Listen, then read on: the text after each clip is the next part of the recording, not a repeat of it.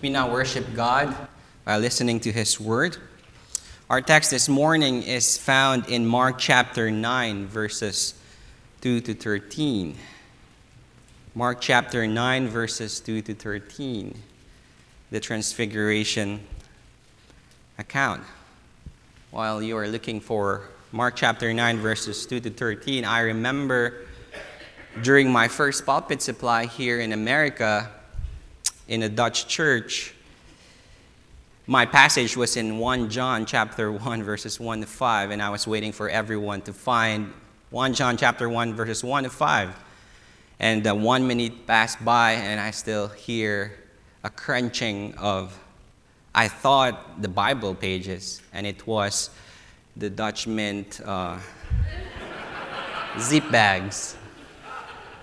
So I'll give you a moment to take what I started calling the ordinary mint of grace.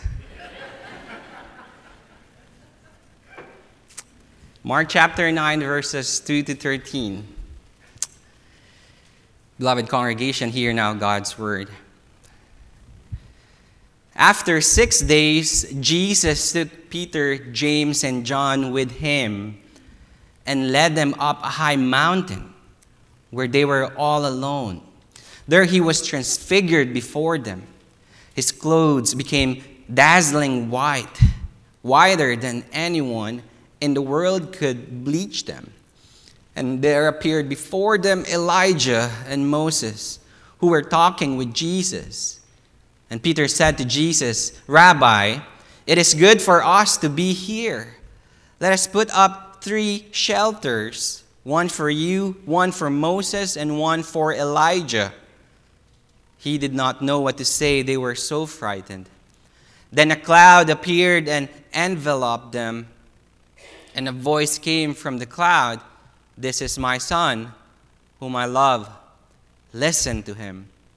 Suddenly, when they looked around, they no longer saw anyone with them except Jesus. As they were coming down the mountain, Jesus gave them orders not to tell anyone what they had seen until the Son of Man had risen from the dead. They kept the matter to themselves, discussing what rising from the dead meant. And they asked, "Hey, why do teachers of the law say that Elijah must come first?" Jesus replied, "To be sure, Elijah does come first and restores all things. Why then is it written that the Son of Man must suffer much and be rejected? But I tell you, Elijah has come, and they have done to him everything they wished, just as it is written about him." This is the word of the Lord. Thanks be to God. Let us pray. Our gracious God and loving Heavenly Father, as we open your holy word this morning, what we know not, teach us. What we have not, give us. And what we are not, make us. This we ask and pray in Jesus' name. Amen. During World War II, the Japanese took control of a very important and particular island in the Philippines called Bataan. Probably heard of it. 75,000 Filipino and American troops were forced to make a deadly 65-mile march to prison camps. And an estimated 17,000 men died during and after the infamous Bataan Death March. Now, if you go to Bataan today, you will see that they have built a 95-meter high cross atop of a mountain to memorialize the Bataan Death March. Now, it's clever that they also put an elevator inside the cross so that visitors can go to the top of that cross and see breathtaking scenery overlooking several cities and wonderful islands that were once abandoned and desolated, but are now free and beautiful. The blood of the prisoners of war was waged and spilled for the freedom of the Filipino people.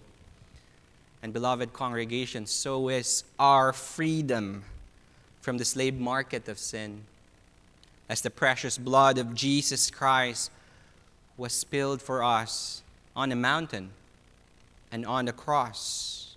And now not only do we ascend the mountain of the Lord, but by setting our eyes on the cross of Christ and see everything else, it becomes a lens how we see everything else as beautiful and free. C.S. Lewis was on point when he said, "I believe in Christianity as I believe that the sun has risen, not only because I see it, but because by it I see everything else." Beloved congregation, let us believe in Jesus Christ and behold Him supreme in our lives. It is the one thing that determines everything else. You see, our ignorance of who Christ is and His work leads not only to the misunderstanding of His word, but also the misapplication of His will in our lives, in our church, and in our society. If you look at our text, the disciples, Peter, James, and John, struggled with unbelief, which led to their misapplication of God's word. And so I want to call all of us this morning to 3 concrete actions on how our right belief about our Christ leads to beholding Him supreme in our lives. So we have 3 points, and we can see that in our bulletin. We also have keywords for little children. So little children, you can memorize the keywords. The first point is we look to Jesus Christ in all His glory. The keyword is look. Number 2, we listen to Jesus Christ, the beloved Son of God. The keyword is listen. And point number 3, we live as people for whom Christ suffered and died and rose from the dead. The keyword is live. Look, listen, and live. Now let us look at the first point. We look to Jesus Christ in all His glory. Mark chapter 9, verses 2 to 3. Again, let me read it. And after 6 days, Jesus took with Him Peter, James, and John, and led them up a high mountain by themselves. And He was transfigured before them, and His clothes became radiant, intensely white, as no one on earth could bleach them. That's the ESV translation. Now, the transfiguration happened 6 days after Jesus, in chapter 8, asked the disciples, "Who do people say that I am?" And Peter gave probably one of the best Christological confession. He said, "Jesus is the Christ, the Son of the living God." Now, the connection between Peter's confession and Jesus' transfiguration was significant. You see, in the Bible, when God reveals Himself, He reveals Himself through word and deed. And the same is true in the life and ministry of Jesus Christ. Miracles are not an end in themselves. They serve to authenticate the words of Christ, word and deed. Right? The transfiguration was the deed, the miracle that vindicated the prophetic words, not of Peter, but of Jesus in the previous chapter about His suffering, death, and resurrection. But you see, the transfiguration is unlike any other miracle. The miracle happened to Jesus Himself. And that is significant. It is also significant to note that transfiguration was recorded in the first 3 gospel accounts, right? What happened to Jesus on that mountain tells Jewish and Gentile readers alike an important truth about who Christ is. Now, we ask the question, how about the Gospel of John? He did not record the transfiguration, but we can see, even reading the first chapter of John, that it was actually an exposition of what the transfiguration implies. And we will see that in a while. Now, there is no doubt that Jesus was in the state of glory when he was transfigured on that mountain before his disciples. Now, this tells us several things. Number one, that the suffering and death of Jesus, which he prophesied in the previous chapter, are not going to be from below, but from above. It is God's will, not the will of man. The book of Mark is about Christ's power and authority over all creation. That's why it's power-packed gospel account. Right? The transfiguration of Jesus was a statement of his authority. Yes, even over his sufferings and death. Now, the second implication of this miracle is that his suffering and death are not the end of his work as the Christ. His transfiguration looks forward to his exaltation in his glorious implication. And that's the only second time a miracle happened to Jesus himself. And that tells us that the transfiguration looks forward to that glorious resurrection. Now, the third implication of this miracle is that Christ fulfills the Scripture. He is the center and the grand story of God's redemptive plan. He was the Messiah that the prophets talked and prophesied about. It was a vindication of all the prophetic words that God has given man since time immemorial. Now look at verse 4. And there appeared before them Elijah and Moses, who were talking with Jesus. The mention of Elijah and Moses here are very significant, right? Now, we know this. If you are a real estate agent, you should know that there are three important things as a selling point, right? Location, location, location. Now, let me use a Dutch illustration. Now, after driving around for pulpit supply in the Midwest and Michigan, we've been to North Michigan, Ellsworth. I filled pulpit for an OPC congregation there. My middle child began to love farm life. And one time she told us during breakfast that she wanted to marry a Dutch husband. Immediately, I know that location is important. So I told her, you are going to Dort. And you'll probably get married in the summer of your junior year.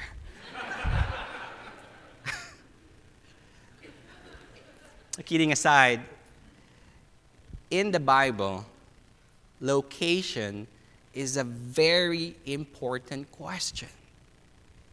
Always ask that question whenever you read the Bible. The location of Christ's transfiguration is on a mountain. And Elijah and Moses appeared with him. What does that tell us? Now, if you remember reading God's law earlier, I mentioned that we are condemned before Mount Sinai outside of Christ. In our call to worship, I said that we are being summoned to ascend the mountain of the Lord. Right? The theme of mountains in the Bible is essential. Moses and Elijah were also mountain guys. They're not from the Midwest, apparently. They received God's word on Mount Sinai, right? Remember? Now, here's another interesting thing. Moses and Elijah also had a glimpse of God's glory on Mount Sinai. Both of them. They receive a word, which when we look at verse 7, the Father speaking to the disciples, and we see that the parallel of the disciples hearing God's word on that mountain in verse 7 and having a glimpse of the God-man Jesus in a state of glory tells us of an important continuity from the gracious old covenant to a new and better new covenant. Now, we know that Moses and Elijah on the mountain of transfiguration were not mere apparitions, right? Because it says in the text, they were talking with Jesus. Now, Mark did not tell us what they talked about, but Dr. and the historian Luke did in his account. And they talked about, the word that was used is the departure, literally Christ's exodus toward his death. Luke chapter 9 verse 31, which he will accomplish at Jerusalem. And that's another mountain. They talk about the meta-narrative of God's redemption plan, Christ crucified. The transfiguration of Jesus in the presence of Elijah, Moses, and even before the disciples clearly shows the continuity of God's redemptive plan from the old covenant into the new covenant. From Mount Sinai to Mount Zion. Prophesied by the prophets Moses and Elijah, receive and will be proclaimed by the apostles Peter, James, and John. John Calvin was on point. God is comprehended in Christ alone. He is front and center. And beloved congregation, to believe that Jesus is your Christ is of first importance. To know for sure that Christ lived the life you cannot live and died the death you should have died should give you your greatest joy and assurance in life.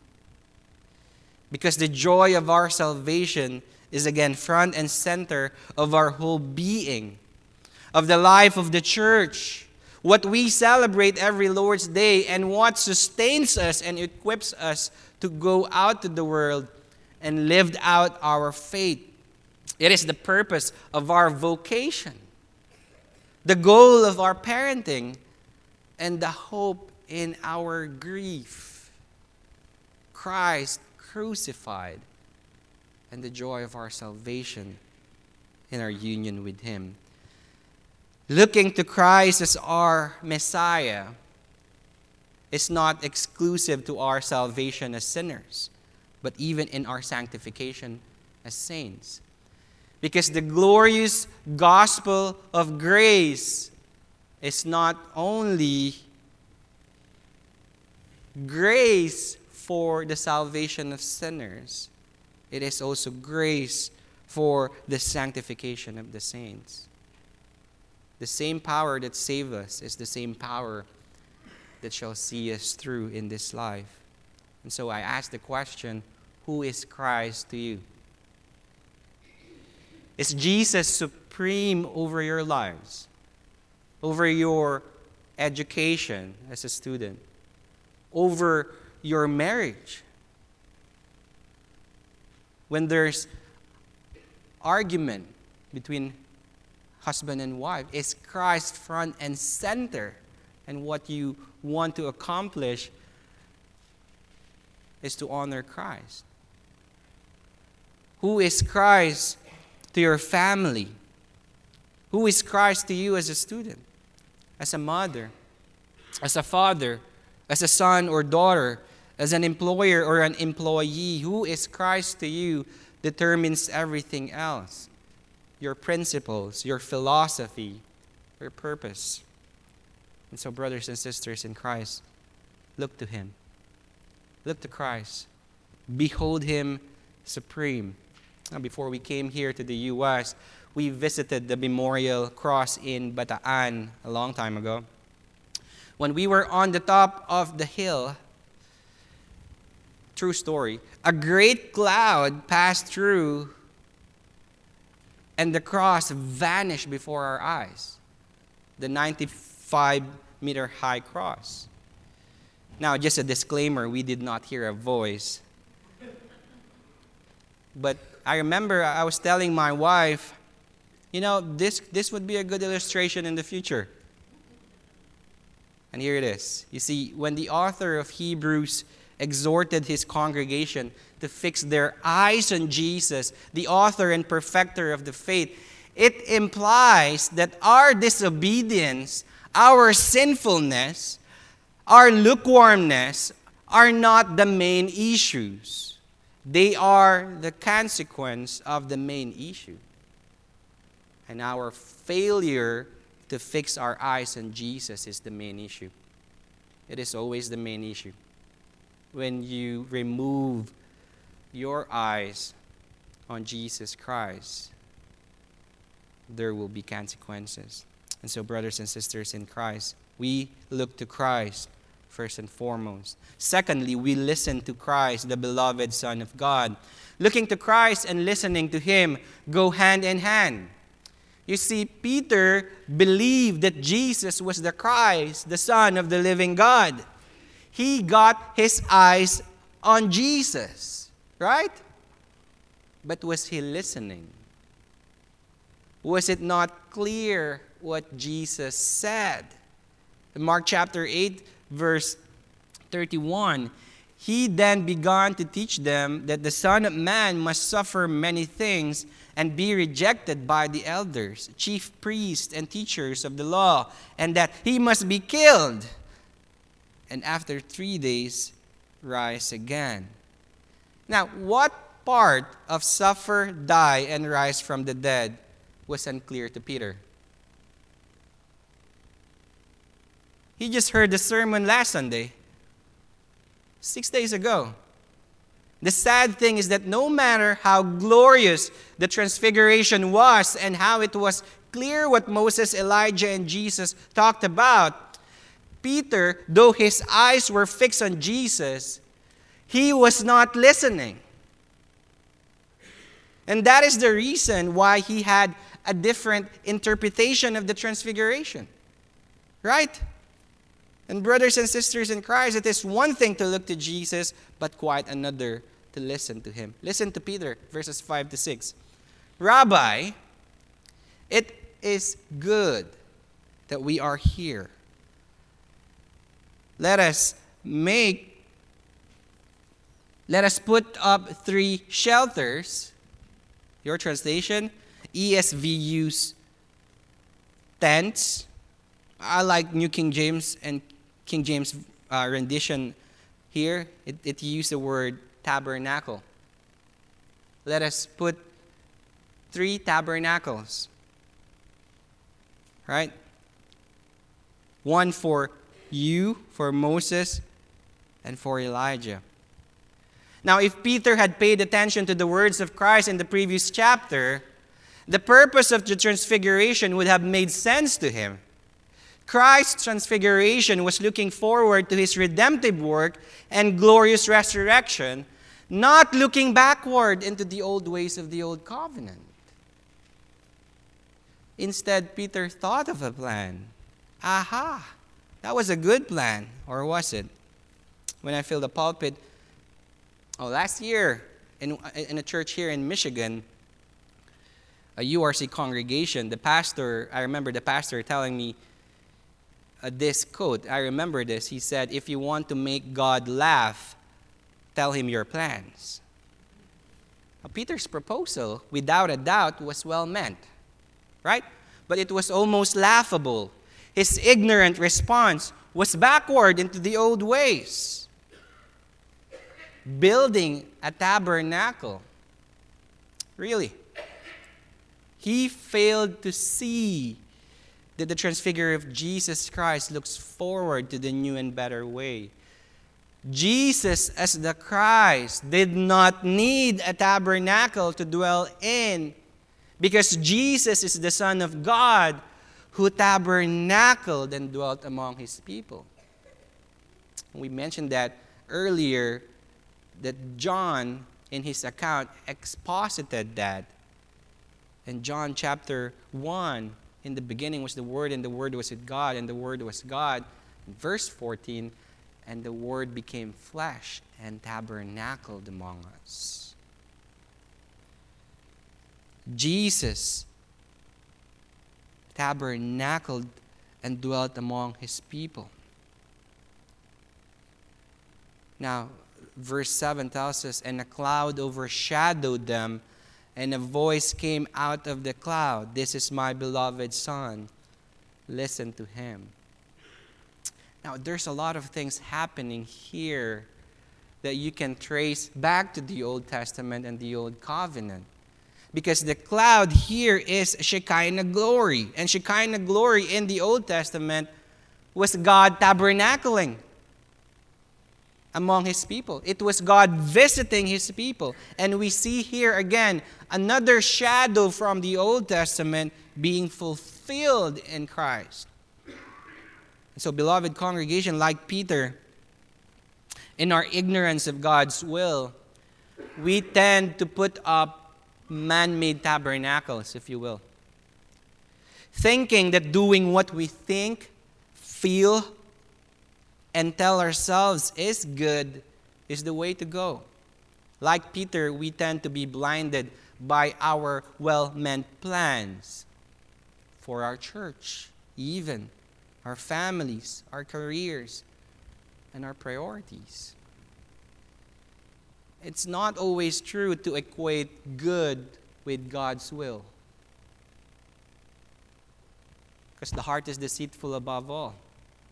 You might be proposing in your consistory a good plan for the church, but is it really God's will? That's why we test every spirit, right? Our hearts can very well tell us that what we want for our children, our church, and our career is good. Is it really? Our dilemma is not to simply know what is good, but to ultimately do the will of God. Our plans may sound good, but unless it is the will of God, it will not prosper. And the Apostle John reminds us, test the spirits whether they are from God.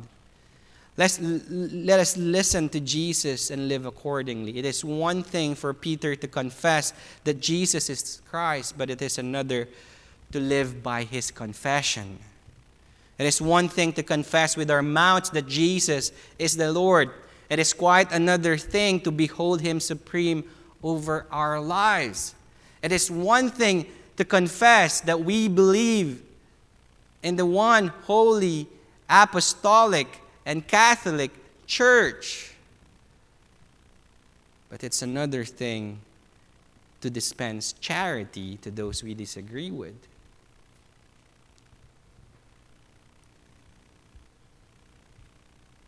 Self-serving and man-centered agendas do not have a place in the Christian life and in the life of the church.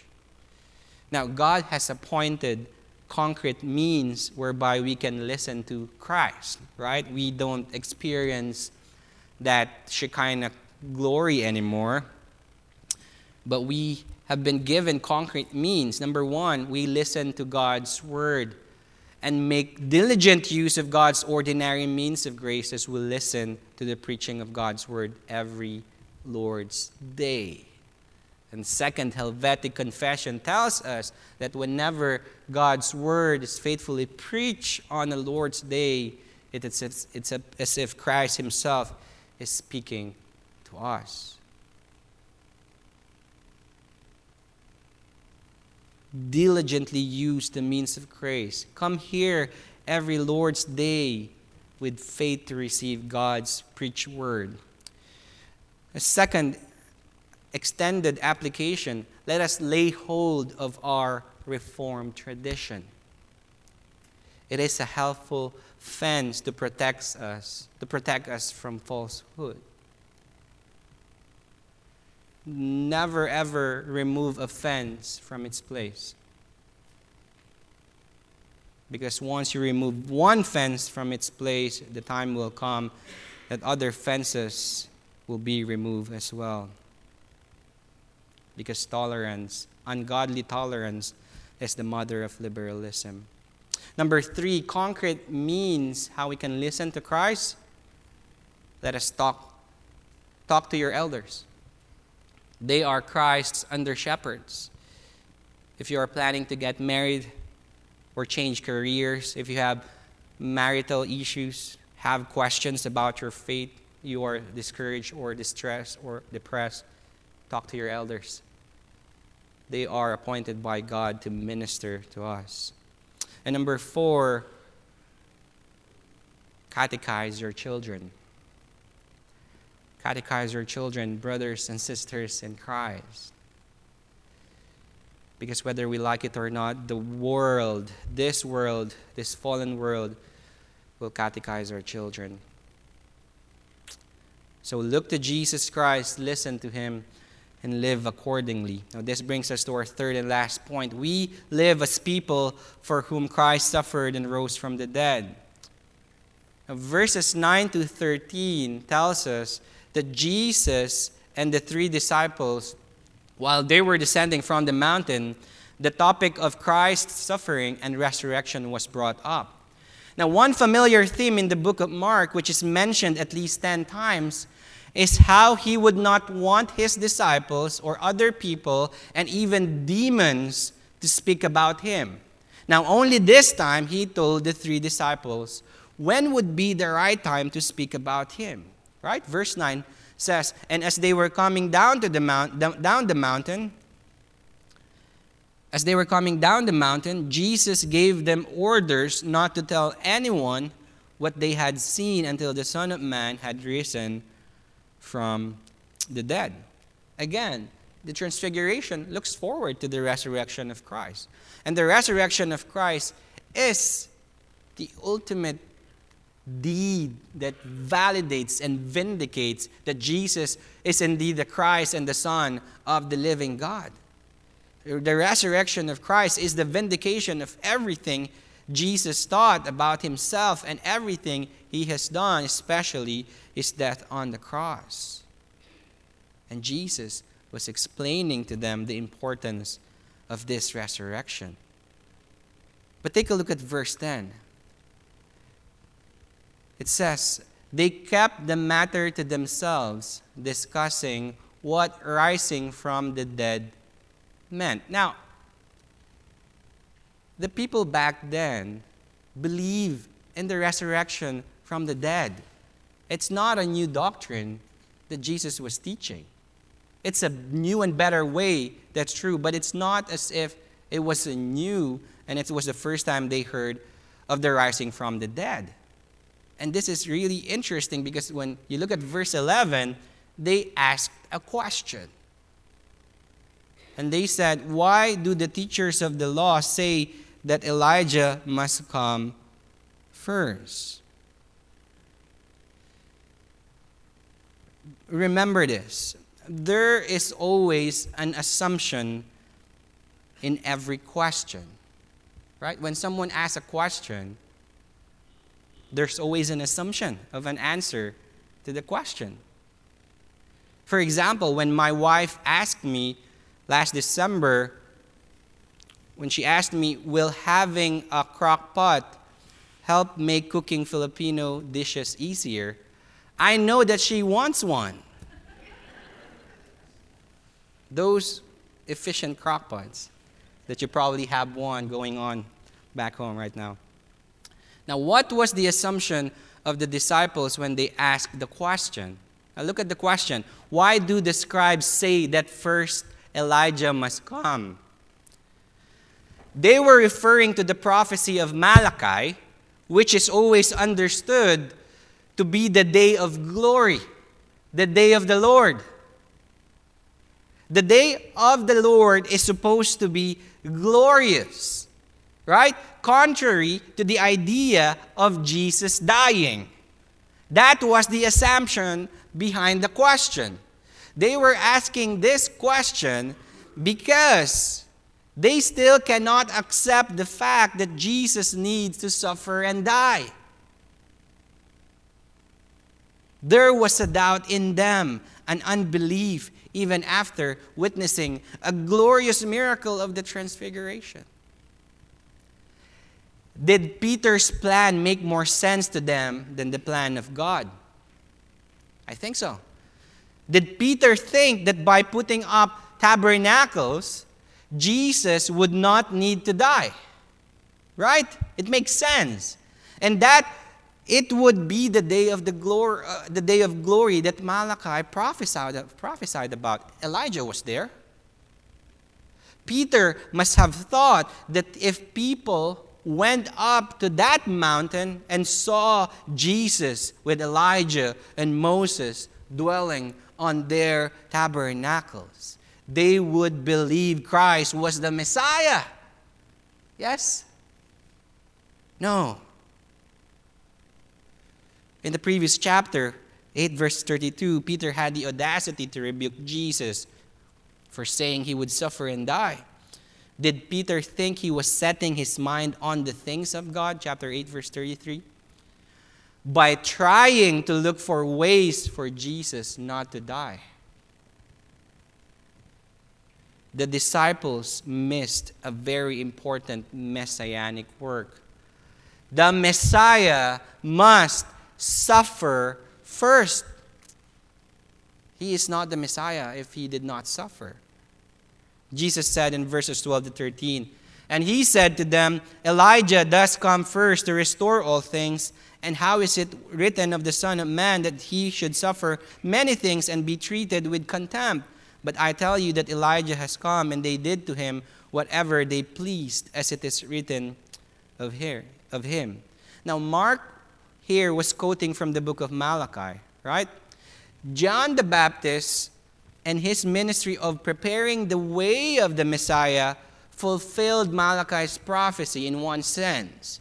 And the disciples understood this as it was described in the Matthew account of Transfiguration, chapter 17, verse 13 of Matthew. It says, then the disciples understood that he was speaking to them of John the Baptist. So this is an interesting pericope, right? Jesus was speaking about Elijah, the first Elijah, but he was also speaking about John the Baptist, the second Elijah. But there is more. He was speaking of himself as the true and better Elijah. This is mind-blowing. Now, to give you an illustration, in the Philippines, we have mountains everywhere. I did not say that in a demeaning way for the people in the Midwest, but the first time we filled the pulpit at Des Moines, Iowa, we drove for 6 hours with just flatlands, corn, hay, and just flat. Right? Now, that's 300 miles. The longest mountain range in the Philippines extends for approximately 540 miles. We can see it from our house, actually. And here's the thing. From afar, it looks like one long mountain, right? One-dimensional. But as you go closer, you realize it's not just one mountain. Now, I did a mission trip to a tribal group at the end of that mountain range in 2011, and it took us 24 hours just climbing up and down one mountain after another, and then crossing rivers and streams of water through every valley. In the Bible, the history of God's redemptive plan also has its mountain ranges, if you will. The prophecy of Malachi about Elijah points to John the Baptist, yes, but Jesus is the true and better Elijah who shall restore all things. The first Elijah who appeared on the mountain of Transfiguration was the first Elijah. Remember, he did not die, was brought up into glory, right? The second Elijah, John the Baptist, was treated with contempt and killed. The third Elijah will suffer and die, but like the first Elijah, will be brought up from the dead, up into glory. The first and second Elijah look forward to the third and final Elijah who shall restore all things, and who shall be the true and better prophet who shall come in glory with God's ultimate judgment to all the living and the dead. Jesus is the true and better prophet, not only bears the words of the Father, but who himself is the message of the Father. And the message was clear. Christ shall restore and make all things glorious in him, through him, and for him. But he must suffer first. And that is what the disciples missed. The Messiah is not the Messiah if he does not suffer first. Beloved congregation, exaltation is preceded by humiliation.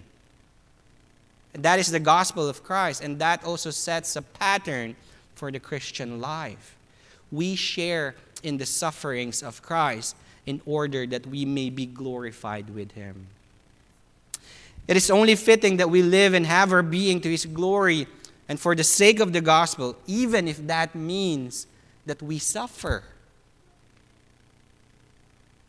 But consider the disciples, Peter, James, and John.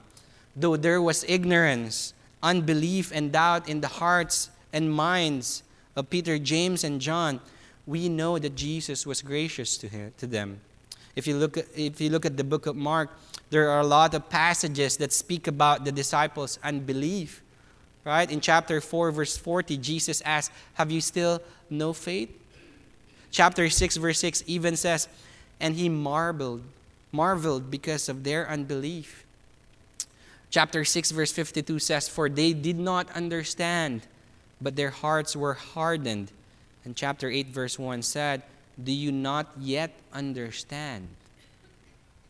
Like the disciples, brothers and sisters in Christ, our hearts are hardened by unbelief, by doubt, by our failure to fix our eyes on eternal things. Because when our eyes are set on eternal things, it changes the way we see everything else in the here and now. But Jesus was gracious to Peter, James, and John as he is gracious to us in our unbelief, our ignorance, and doubts. And so let us call upon God and acknowledge that in our weaknesses, Jesus is our strength. In our foolishness, Jesus is our wisdom. And in our shortcomings, Jesus is faithful. And we know how God mightily used Peter, James, and John after the resurrection of Christ, right? From their ignorance, unbelief, and immaturity to their radical commitment to the gospel ministry, even through their martyrdoms. Like their Savior, they suffered and died for the sake of the gospel. Beloved, the transfiguration looked forward to Christ's glorious resurrection. And Christ's resurrection changed the disciples powerfully. We confess the same resurrected Christ. So let us go like the disciples and proclaim Jesus the Christ, the beloved Son of God, even if it means that we will be rejected, laughed at by this generation, by this culture, and be persecuted for our faith. Look to him, listen to him, and live for him. And so, listen to the gospel call this morning. Jesus restores all things. Run to him. If you are here this morning and you think that you are too broken to get fixed, you are not. If you think your marriage or your wayward kids are out of God's reach for restoration, they are not. The same grace that overcame the disciples' weaknesses and shortcomings is the same grace that will save us, keeps us, and restores us. Let us look to him, run to him, and pray, "Lord, help me and help my unbelief." If you are here this morning and you know that in your heart of hearts, you love God and want to honor him in your life, in your family and vocations, but you do not know how, listen to Jesus. Receive the preaching of God's word in your heart. Meditate on it day and night. Talk to your elders. Catechize your children. Now, if you are here this morning and know that what you profess with your mouth is inconsistent with how you live with your life, repent of your sins and run to Jesus. He wants to forgive you and restore you. Repent of your unbelief. Repent of the habitual and secret sins that drag you away from your Christ. Run away from those things that drain life in you and run to Christ. He is our city of refuge. And to the congregation, to look and listen to Jesus and live for Him is not and will never be accomplished outside of the community of God's covenant people. This is not a solo mission. This is a church enterprise. And so let us help one another to continually believe that Jesus is Christ, and let us behold Him supreme in our lives. Let us pray.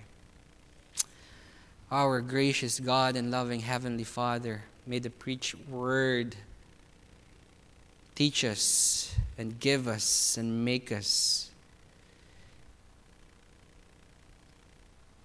children conformed into the image of your Son, our Lord and Savior, Jesus Christ.